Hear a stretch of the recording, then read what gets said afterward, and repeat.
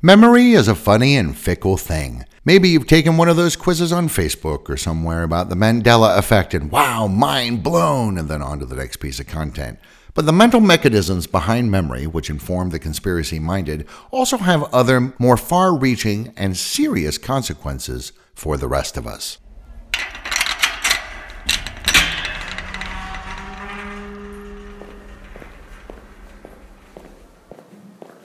You leave the world behind and enter a large chamber filled with boxes and crates as far as the eye can see. Welcome to the Conspiracy Clearinghouse, the podcast that takes a rather skeptical look at conspiracies and mysteries. Each episode will examine various conspiracy theories, most of which are not true, a few of which might be a little bit true, and even a couple that turned out, in fact, to be true. There are many boxes in the clearinghouse, and along the way, we'll look at some mysteries and hoaxes as well.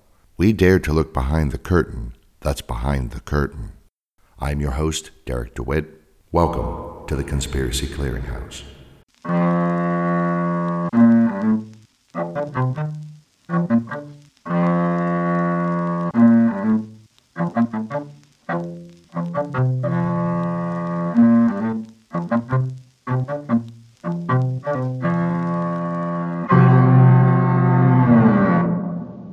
The Mandela Effect. Nelson Mandela died in a South African prison somewhere in the late 70s or early 80s, possibly as a result of tuberculosis or possibly by being beaten to death by apartheid prison guards. And yet, as we all know, he walked out of Victor Verster Prison, a free man, after 27 years behind bars on February 11th, 1990. And this event was broadcast live on television all over the world. And then he would go on to become the president of South Africa, finally dying in 2013. So how can both of these things be true? A woman who writes about ghosts named Fiona Broome with an E, she calls herself a ghost historian and a paranormal consultant, was at a conference and started chatting with some people about, hey, remember how Nelson Mandela died sometime in the early 80s? And the people she was talking to agreed, yeah, he had died. And then, sometime later, she sees something in the newspaper that Mandela is in fact not dead. But she remembered specifically him dying. And those people she spoke to also had the same memory. So what the heck was going on? In 2009, she created a website to promote this and other examples of similar weirdness in what she called the Mandela Effect. She's the one who coined the term. People started contacting her with more and more examples of things that they clearly remembered one way, but then later turn out to be completely different in reality. Like American evangelist Billy Graham dying around 2005 or so, except that he didn't. He retired in 2005, and then in 2007 his wife died, and that funeral was televised, but Billy Graham himself lived until 2018. Some people said they specifically remembered seeing Tank Man, who stood in front of the tanks on Tiananmen Square in 1989, being run over by those tanks, except that he was not. Sometimes a death got undone. As late as 2018, many people claimed that Neil Armstrong, first man on the moon, was still alive, even though he died in 2012, and apparently just some people didn't notice. And let's not forget the crime of the century, or one of the many things dubbed that, the Lindbergh baby way back in 1932. Right? Sad. That case was never solved, except that it was. 21-year-old Charles Augustus Lindbergh Jr. was kidnapped on March 1st, 1932. His body was discovered in a clump of trees by the side of the road on May 2nd by a delivery man who pulled over to take a pee. German-born carpenter Richard Hauptmann was arrested in the Bronx on September 19th trying to flee, went to trial January 3rd, 1935, and was found guilty and executed by electric chair on April 3rd, 1936. But there was at the time a conspiracy theory floating around that the New Jersey police had faked all this in order to cover up the fact that they couldn't close out this very public case. It was embarrassing for them. And so some people said, no, young Charles Augustus Lindbergh Jr. was not killed, but actually grew up, living in secret, and that Hauptmann was an innocent patsy targeted by the police to take the fall for their own inadequacies. Sometimes things weren't quite so dire. You know that famous painting of King Henry VIII holding a big roasted turkey leg? Go ahead, search the internet and try and find it. You can't because it doesn't exist. Hey, do Kit Kat candy bars have a hyphen in their name? No, they do not, and they never have. Do you like regular Oreos or double stuff Oreos? How many F's are there in double stuff? There's only one. Barbra Streisand is named Barbara, B-A-R-B-R-A, not Barbara. She got so tired of people misspelling and pronouncing her name, she even made an album titled My Name is Barbara. But some people said, no. Something very weird is going on here. And there were many more examples. Okay, let's play a game. I'll ask a question and then pause so you can answer, and then I'll tell you the answer. Easy, right? Okay, let's go. Did the children's book character Curious George, who's a monkey, have a tail or not? Answer: no tail, never. Incidentally, he's an ape, not a chimp, and apes don't usually have tails. A famous family of bears populated numerous children's books, TV specials, and more. What was their name? Answer: the Berenstain Bears. Berenstain, not Berenstein or Bernstein, named after the creators Stan and Jan Berenstain. By the way, speaking of bears, it's Smokey Bear, not Smokey the Bear. The Monopoly Man, whose real name is Rich Uncle Pennybags, is quite distinctive, looking very much like your cliché capitalist, with white hair and a white mustache and a suit with black tails and a black top hat. Does he also wear a monocle? Answer: no, he never has. This may be an example of what's known as memory reconstruction, where people have mixed elements of the Monopoly Man and Mr. Peanut, who also wore a black top hat and did have a monocle. The logo for the clothing company Fruit of the Loom showed a bunch of fruit, a red apple, and then purple, green, and yellow grapes. Was the fruit spilling out of a cornucopia, like a horn-shaped woven basket, or sitting on some green leaves? Answer: on green leaves. There has never been a cornucopia as part of the Fruit of the Loom logo. How do you spell the famous packaged meat company Oscar Mayer? Is it Oscar M-A-Y-E-R or Oscar M-E-Y-E-R? Answer: M-A-Y-E-R, and it has always been spelled that way. It's literally spelled out in the famous My Baloney Has a First Name song. The famous peanut butter is called Jif or Jiffy? Answer: Jif. People probably got Jif and Skippy peanut butters mixed up since they were often next to each other on the supermarket shelves. But now here's the second part. How many F's does Jif have? Answer: 1. Not 2. So it's possible that not only did the Y ending from Skippy get moved in people's memories over to Jif, but the double consonant in the middle. What is the title of the popular rom-com HBO show that ran from 1988 to 2004, starring Sarah Jessica Parker, Kim Cattrall, Kristen Davis, and Cynthia Nixon as four sexually liberated single gals living and working in New York City? Answer: Sex and the City, and not in. At the opening of each episode of Mr. Rogers' Neighborhood, what did Fred Rogers sing? He sang, "It's a beautiful day in this neighborhood," not this. In the 1937 film Snow White and the Seven Dwarfs, the first full-length animated film, what does the evil queen say to activate her magic mirror? Answer: she says, "Magic mirror on the wall, who is the fairest one of all?" Not mirror, mirror, magic mirror. Interestingly, in the original written version of the fairy tale, she does say mirror, mirror, but not in the Disney movie? In Disney TV shows and ads, did Tinkerbell write out the Disney logo in the air using her magic wand? Answer: no, she just taps the logo that's already there to make it sparkle. In the classic Warner Brothers cartoon starring Bugs Bunny, Daffy Duck, Elmer Fudd, and others, how do you spell Looney Tunes?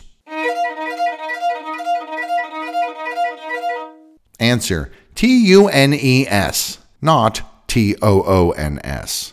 Tunes, like the proper way to spell it. Should be no surprise since the other brand imprint they use is Merry Melodies. Melodies, tunes, makes sense. In the classic film Casablanca, which is full of famous lines, does Rick, played by Humphrey Bogart, ever say the line, "Play it again, Sam"? Answer: no, he does not. He says, if she can stand it, I can. Play it. In Star Wars, what color are C-3PO's legs? Answer: his left one is gold like the rest of him, but his right leg is silver.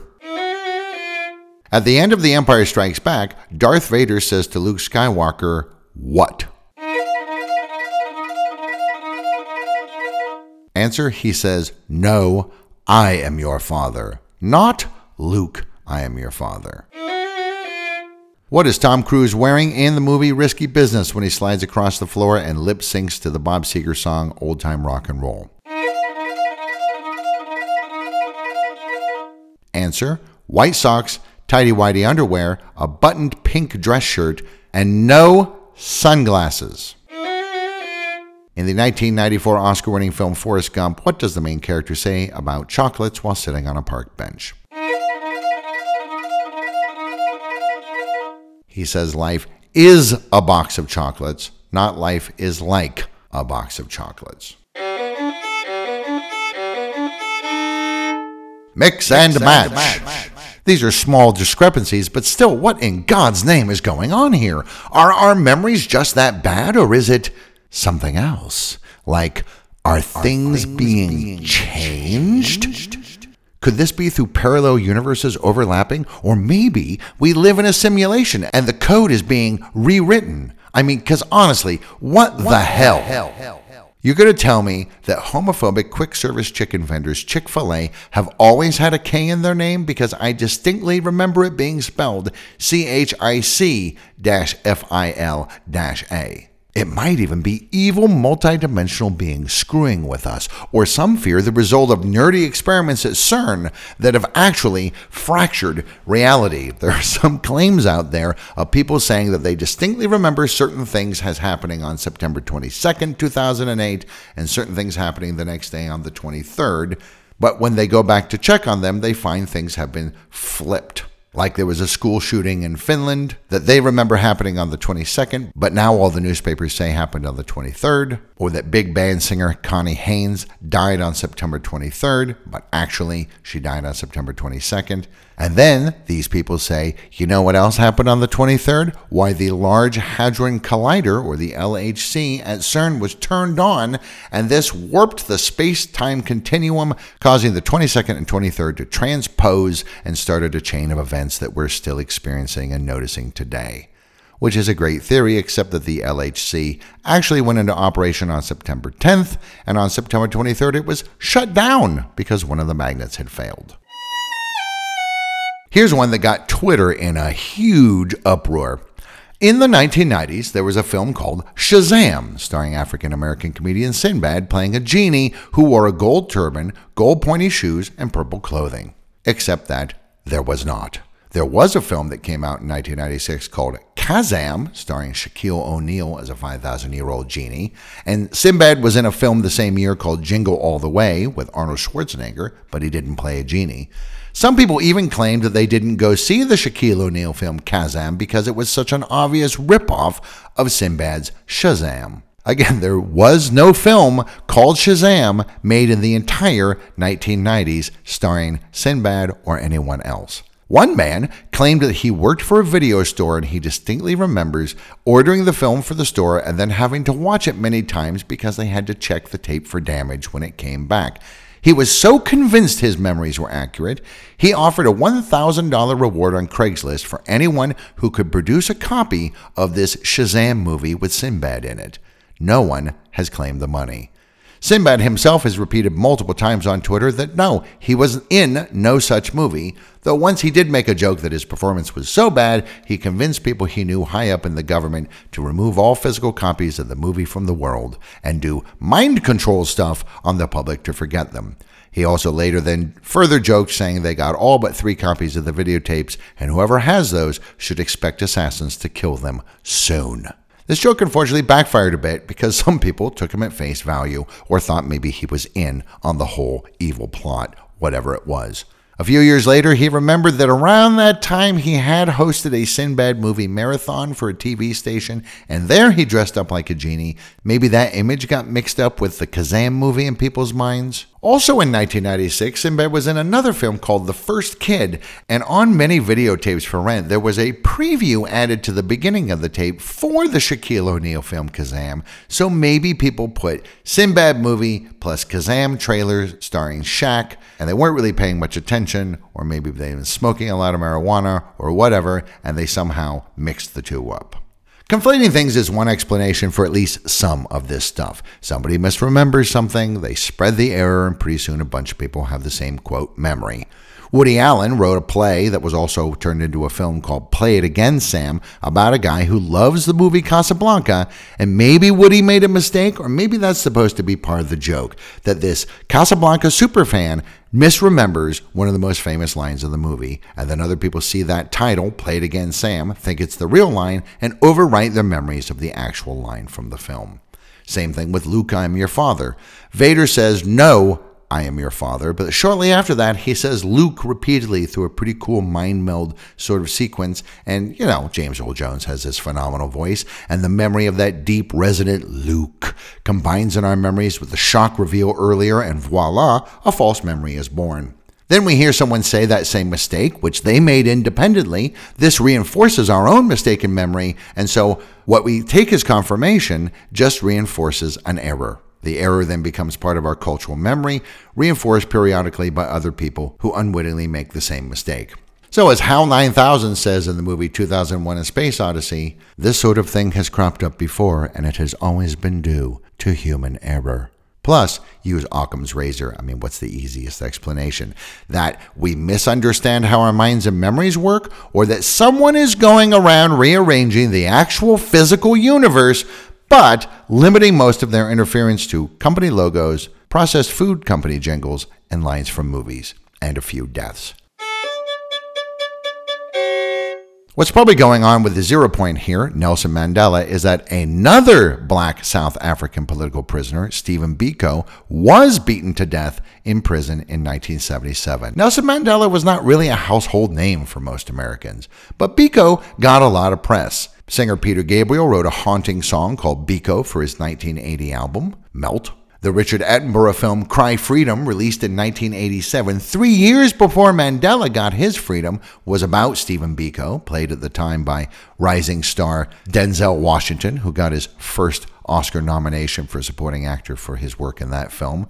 So people probably got the two mixed up, and rather than an alt-universe Mandela being pulled into our universe to replace the one the prison guards had killed, people just made a mistake, like Mr. Peanut's monocle ending up on the Monopoly Man in memories, or Skippy Peanut Butter's double consonant and Y somehow getting attached to memories of looking at the Jif peanut butter label. Sometimes the mind just fills in what it thinks things should be like, sort of like an overzealous autocorrect. I mean, after all, why can't things be the way we expect them to be?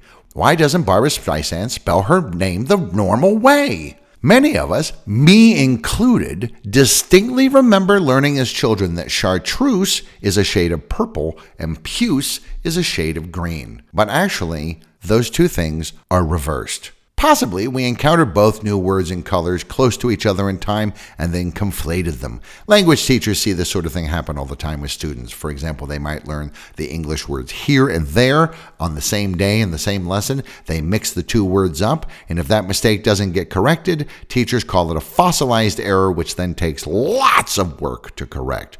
So it's possible we're all walking around with tons of fossilized errors in our heads about things that have happened or that we've seen. However, try to prove conclusively that the universe isn't being changed from time to time in tiny, trivial ways. You can't.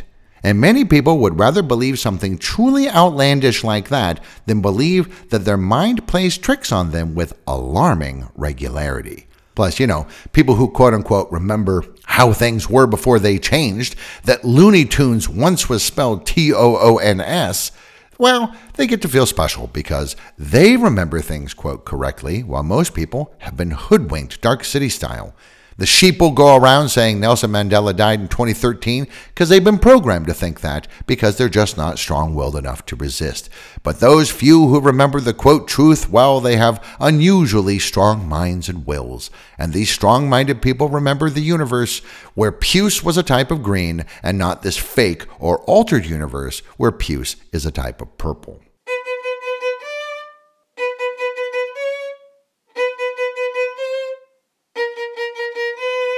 Absolutely confabulous. Social scientists David Dunning and Justin Kruger wrote a paper in 1999 on a cognitive bias they found in some humans that may come into play here. First off, people tend to assess their own level of competence higher than everybody else's, including people close to them, and this is called the better than average effect or illusory superiority. We all think we're experts and we all think we're the smartest monkey in the room at any given time. This bias makes it hard for people to objectively analyze their own performance and see mistakes they have made in reaching certain conclusions. I think we all know who I'm probably talking about here. But Dunning and Kruger found that this is especially true in people who have a low skill level in something. So, a person who's a pretty okay cook will probably assess themselves in the middle, skill level wise, better than you, but, average in the world of cooks. But there's a very good chance that a person who is a terrible cook may actually think that, rather than that, they are a fantastic cook, maybe one of the greatest cooks ever. This is known as the Dunning-Kruger effect, named after these two guys. This leads to things like people making bad decisions, choosing careers that they are spectacularly unsuited for, and even endangering themselves or others because they vastly overrate their skill levels. Like, I can totally pass that car at high speed because I know I'm an awesome driver, when in fact that person is a terrible driver. Keep in mind, this is about competence, not intelligence. Though some writers and commentators think it might also apply to some truly, truly stupid people thinking that they are actually super smart. Interestingly, Dunning and Kruger also found that people who are high achievers often have the opposite assessment. They're very good at some things, but they assess themselves as having low skill levels. This is known as imposter syndrome. So many of the poorest performers in a field of endeavor think they're actually at the top, and many of the top performers think they're actually in the low, middle, or near the bottom. So it's the two ends of the bell curve that you have to watch out for. All of this brings to mind the line from the poem The Second Coming by W.B. Yeats, describing the state of the world in the days before the end times. The best lack all conviction, while the worst are full of passionate intensity. Confabulation is the remembering of events that did not actually happen, like that there's a 1990s film called Shazam starring Sinbad.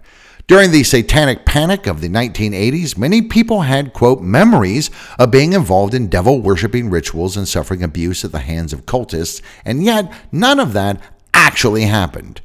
This sort of thing can especially happen under hypnosis. The mind is put into a suggestive state, and false memories can be easily implanted, either on purpose or accidentally, by the hypnotist. So say there's a session by someone who thinks that maybe they've been abducted by aliens. They go to a hypnotist, but most hypnotists won't touch a case like this, so they end up going to a person who is a specialist in this particular kind of memory retrieval, who has, quote, helped hundreds recover their memories. In short, someone who's a true believer who already has a fully formed detailed mythology about the aliens, what they look like, what they do, and so on. So the hypnotist will ask leading questions. The patient then visualizes the things that the hypnotist says. Then follow-up questions reinforce the visualizations, which are fictions, and pretty soon the person has, quote, recovered memories of things that certainly didn't happen. Like, it's dark, there's somebody with me. I don't know who. Can you see them? No, I can't. Are you sure there isn't a bright light? Yes, there is a bright light. It just came on. Oh, it's so bright, it hurts to look at it. Can you see the creatures now? Yes. Are they short, gray, with big almond-shaped eyes and 4 fingers? Yes. Are they giving you a medical examination? I'm on a table, strapped down. Are they putting an instrument somewhere? Yes, they're looking in my eyes. Are they also putting another instrument somewhere else? Maybe somewhere lower, like around the backside? What? No, what are they doing to me? No! You get the picture. Butt stuff. The hypnotist already thinks aliens are small, gray, have big almond eyes, and conduct medical experiments on humans in bright rooms by putting things up their butts. By the end of the session, the patient thinks that as well, and that they have experienced this firsthand. Now, obviously, this is an extreme case, but even more responsible users of recovered memory therapy that don't even involve hypnosis can result in recovered memories that are at least partly true and partly not true, and it is often impossible to tell which part of the memory is which. When it comes to the Mandela effect, it all seems to be about memory. So what exactly are memories, and how are they formed?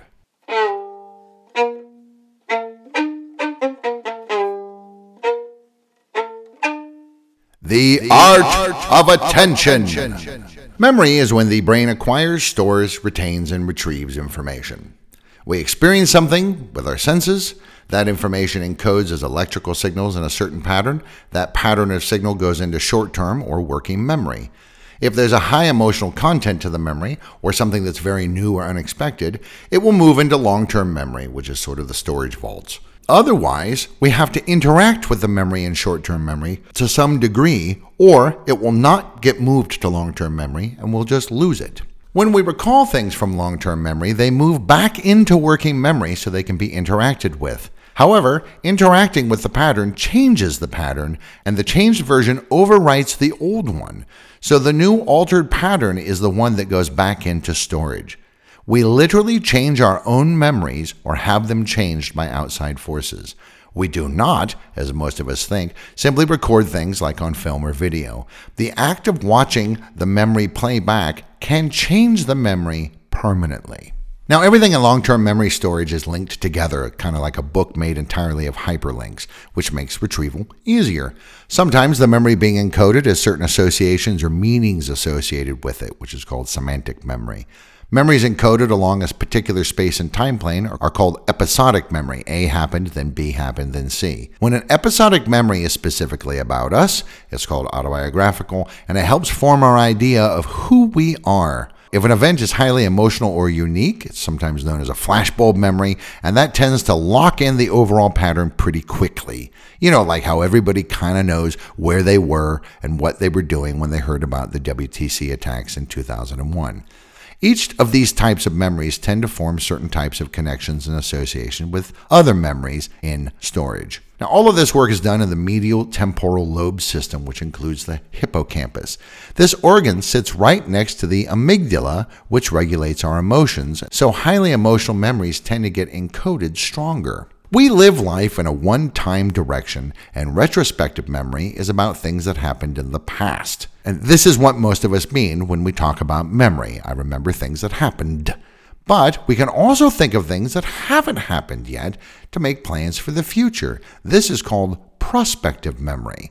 These sorts of memories could be time-based. So, for example, I see a clock, it's 3 o'clock, and I suddenly remember, oh, I need to go pick up the kids at school because seeing the clock and the time triggered the memory of my intention to go get them. Or they can be event-based, like I see a picture of a cupcake, and then I remember, oh yeah, my kid's birthday's coming up, and he wants cupcakes, and I need to go buy the ingredients. These are called associative triggers, and you can consciously index things in working memory to become memory triggers for future intentions. For example, my wife often has a really great idea while drifting off to sleep at night, so she'll throw a sock that's nearby into the bedroom doorway, indexing it with the memory of that thought. Then in the morning, she sleepily sees the sock's not in the right place, and she thinks, what the heck is that doing there? And then suddenly, the memory she indexed the night before comes flooding back. Kind of like the old cliche of tying a string around your finger to remember something. This is what's known as priming, and while it can be done consciously, it can also happen unconsciously, which means that one memory could trigger another memory, even though you never consciously intended for those two memories to be linked. Essentially, we have three main markers for memories: emotion, place, and narrative. Emotion tends to focus us on things more, and things that are focused on get the strongest memory encoding. Narrative is especially important since episodic memory forms so much of the basis of our self-identities. We tell stories to ourselves about ourselves and the world around us and our place in the world around us, and it's much easier to remember a story than, say, memorize a list. As an episode of the Netflix series The Mind Explained says, not many people have memorized the value of pi to more than 1,000 digits, but many people have memorized all of Hamlet's lines, and he has 1,569 of them. This is because narratives are easier to remember, because one thing follows another logically, like how life is lived. There's an old memory technique used by lots of big brains and the fictional character Sherlock Holmes called the memory palace. You imagine a physical space like a huge mansion with many rooms, and you place representations of things you want to remember in different rooms. Things that go together go into the same room. You then imagine yourself walking through that space, and the act of moving forward episodically creates a narrative, and that is easy to recall. As said before, most conscious remembering takes place in working memory, which means new associations and connections can be made. But that also means that memories can be altered, written over, and changed. And this happens all the time. It's estimated that while the overall general structure of a memory remains pretty much intact, the details get changed by as much as 50% every year. You probably don't remember as many of the details as you think you do. You remember the things that happened that you were focused on, but not the more trivial things like what socks were you wearing when you learned that your city was going into lockdown. And yet, the brain needs to fill in the blanks and have a complete picture. The writer Robert Anton Wilson said once that what the thinker thinks, the prover proves. It's almost like there are two mechanisms in the brain. One part that says, this is probably right, and another part that says, like a good lieutenant, okay, then that is right, and starts to marshal resources to make that a fact.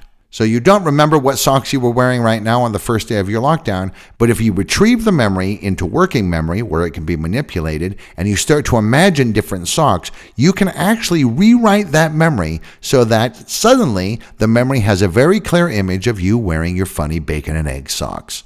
That then becomes part of the new memory, which gets stored, and you will have a very hard time convincing yourself otherwise in the future. We humans are interesting because we also have external memory systems, collective memory. This is other people, writing, still and moving images, audio recordings, and even the internet. We can update our memories using information that comes from one of these sources in addition to the things that we directly experience. So like you might hear from a friend that a Persian restaurant you like has gone out of business, so you update your memory about that place without actually having to physically go there and see for yourself. Some collective memory gets filtered through cultural lenses of the social group or groups we belong to and identify with. Subjective values and biases bleed into the memories and memory associations, and, well, what the thinker thinks, the prover proves. So if Annie is watching Justin Bieber in a video and sees a brief video glitch around his eye, she thinks, weird video glitch, and probably doesn't even code that detail for memory storage and later retrieval. But Marcus sees it, and he already thinks Justin Bieber is a shape-shifting reptilian, so he does notice the glitch. He focuses on it, thinking, aha, that's Justin's weird alien lizard eyes peeking through his disguise, and he indexes that as part of the memory. Later, Marcus goes on to his Lizard Watch BBS and notices other people saw the same thing, so his memory gets reinforced by external sources. After a while, it seems so obvious to Marcus and his pals that Justin Bieber is a lizard that he can only assume that people who say that they don't see it are either stupid or lying. But this rewriting of things can happen with any memory, regardless if there's a pre-existing bias or not. Take a woman named Melanie Magnucci, who was in school on September 11, 2001. She distinctly remembers sitting in her classroom and looking out the window at the smoke billowing up from the Twin Towers after the first airplane struck them. This is an important, highly emotional memory, so it's quite vivid and easy for her to recall. And yet, her mother reminded her that, first off, her classroom didn't face towards downtown Manhattan, which was 40 miles away, and also the smoke was being blown by winds in the opposite direction, so even if she had been able to look at downtown Manhattan, which she didn't, she wouldn't have been able to see any smoke. And yet, she distinctly has the memory of doing just that. Probably what happened is she saw images from TV footage that hit her emotionally the same way that hearing about the news of the attacks did when she was in her classroom, and the brain mixed the two things up in working memory, and then when they got stored in long-term memory, the memories had been overwritten and changed. So now she remembers seeing smoking buildings, and yet it never happened. Memory and imagination are inextricably linked. It's how we plan for the future, which is what makes our species so successful. But that same mechanism also means that we cannot always trust our memories of the past.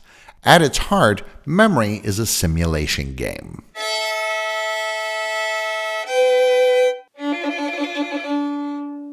Justice is blind.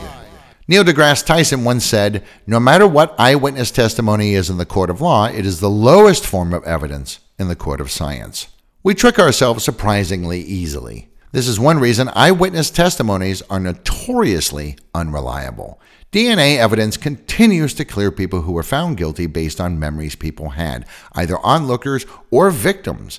The Innocence Project has reported at least 329 such cases between 1989 and 2015. That works out to one per month for 26 years, and those are just the ones the Innocence Project has managed to find out about. Some experts estimate that as many as half of all criminal convictions, based mainly or solely on eyewitness testimony, result in a wrongful conviction.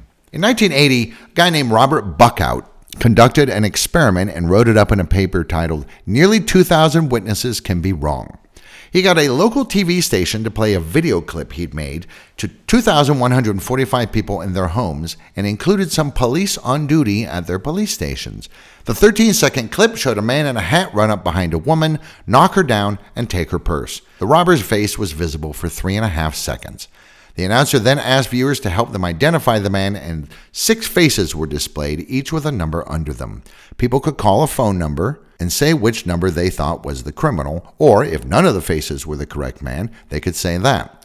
The largest number of people calling in, 25%, chose the last option. The man they saw was not one of the 6 being displayed. The rest of the people chose different numbers, though 1, 2, and 5 got the most votes. But the correct number was number 2. But only a small number of people accurately identified the correct man. Buckout thought maybe the shock of the crime made recalling details difficult, or in his words, uniqueness is overshadowed by the conditions for observations. Maybe put that a different way, highly surprising or emotional events lock in the general pattern, focusing on that, and details get missed. When people witness a crime, for example, police will often tell those people not to talk about the events before they can be officially questioned. This is because each person's recounting of the events will infect the other witnesses and actually change their memories. This is known as post-event misinformation events. This is because it is not the eyes that see, but the brain, as a 2011 article in Plaintiff magazine titled "The Utter Unreliability of Eyewitness Testimony" says. There's a great video of an experiment conducted by Dr. Robert Gutentag at UNC Greensboro on his psych class that shows very clearly how bad we are at remembering details from surprising events. Check the dedicated playlist for this episode on our YouTube channel for that. To add to these quirks of the human mind, the pressures of our shared collective memory. It's easy to convince someone they saw or heard something that they did not simply by getting them to recall the memory into working memory and then getting them to imagine the details differently, which, as I've said before, changes the memory and then it gets restored. This could be done on purpose, so-called gaslighting, or it could happen accidentally. Police on a case may already have a narrative in their minds as they try to solve it as quickly as possible, and might inadvertently influence witnesses to change their memories to be more in line with the story they've created. But usually we just do it to ourselves. How many people have seen an Onion or a ClickHole article and thought it was real because they didn't clock the actual source? They just saw the big bold headline type. They remember seeing the article, assume it must have been on a credible website, and then spread it as if it's a fact. Like the article that said that the remains of 15 hobbits were found in Peter Jackson's attic, which prompted at least one Twitter user to say he was a monster, and they were not kidding. Or that Serena Williams had been stripped of all her tennis titles because it had suddenly been discovered that she's been playing with a racket in each hand this whole time. Obvious jokes, but people didn't focus on the source, just the headline, and that's all they remembered. People comment on it and share it, also thinking it's a real article, and then the content-hungry machine that is the internet writes stories about people mistaking the satire for actual news, and those really are legitimate news sources, but once again, people see a satirical headline, they see the credible source, they don't bother to read the article, which is about people making a mistake, and the whole cycle starts again. And pretty soon, the origin in the Onion is lost to all but the most committed of desktop detectives. When it comes to the Mandela effect, we probably haven't really focused on whether there's a hyphen in Kit Kat or not, but we suppose there must be, or maybe we read an article somewhere that uses a hyphen when typing out the name of the chocolate-coated wafer snack, and so the next time we recall seeing the Kit Kat packaging, we mentally insert that hyphen into the working memory. Then later we come across an actual Kit Kat bar, and for whatever reason we focus on the packaging, and lo and behold, there's no hyphen. Most people will probably think, that's weird, I thought it had a hyphen, but I guess either they changed it or my memory is wrong. But a few of us take a different route. My memory is infallible, and so something has been changed on all Kit Kat wrappers everywhere simultaneously. And since that is logistically impossible, the explanation must be that these hyphenless Kit Kat bars are from another universe where they don't have a hyphen. And then that opens up a whole raft of new questions like, how did these hyphenless Kit Kats get here? Was it done on purpose? And if so, by who and why? The only other explanation that makes any kind of sense is that we are, in fact, living in a simulation and the code has been altered, but somehow the rewrite didn't take 100% with me, probably because I'm so smart. People who go down either of those two rabbit holes are probably down near the bottom of the percentiles when it comes to things like logical reasoning, but then the Dunning-Kruger effect comes into play, and they actually think that they're among the best at those things, and so anyone who questions them is either in on it or a fool, and in either case can be easily dismissed. The easiest answer, of course, knowing what we know about memory, is that the person just remembered it incorrectly. After all, this happens all the time. The problem for some criminal cases is that the system can sometimes rely on memories of events that happened fairly far back in the past and for which there's no physical evidence, like in many Me Too allegations coming out now about events that happened 10, 15, 20 years previously. And memory, as we've seen, is not really very terribly reliable. So what's to be done? The only thing the courts can do is listen to multiple testimonies, and if many different people say pretty much the same things, then there's probably a pretty good chance things really did happen that way. Except, even that might not be accurate. The fact is, it's hard to tell when someone is lying, even though many of us think we're good at detecting falsehoods, but in fact, study after study shows that we are terrible at it, and it's nearly impossible to tell if a person who isn't an obvious lunatic has just made a mistake or has a bad memory. And if a person doesn't know themselves if the memory they have is false, how on earth can someone else figure it out? Add to these muddied waters the mechanisms of belief and self-identity and group solidarity, and you have a right mess on your hands. Therefore, it shouldn't be too much of a surprise that some people, when faced with the offbeat spelling of Barbra Streisand or the non-existence of a 1990s genie movie starring Sinbad, weave a complicated tale of reality itself being altered around them for unknown reasons, rather than admit they cannot trust their own minds, because that is the scarier proposition. So if our own memories can't be trusted, what can we do? I say healthy amounts of skepticism seem in order for everything, as does regular reflection. Seek out external verification from good sources. Good sources means they don't have an agenda, they don't have any skin in the game. When something leaps out and looks like the answer, you should automatically find that insight suspect and mull it over a bit longer, certainly before taking any kind of action. Remember, the brain takes shortcuts all the time. If the insight you had is valid, surely it can withstand the harsh light of reason. If it can't, well, then it wasn't very strong to begin with. So, now I'm going to go have a big bowl of Fruit Loops cereal. And do you remember how to spell Fruit Loops? Look it up. You might be surprised.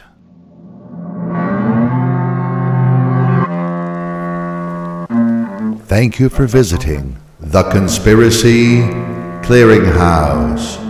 We're closing now, but we'll open another crate in the next episode. Until then, thank you for listening.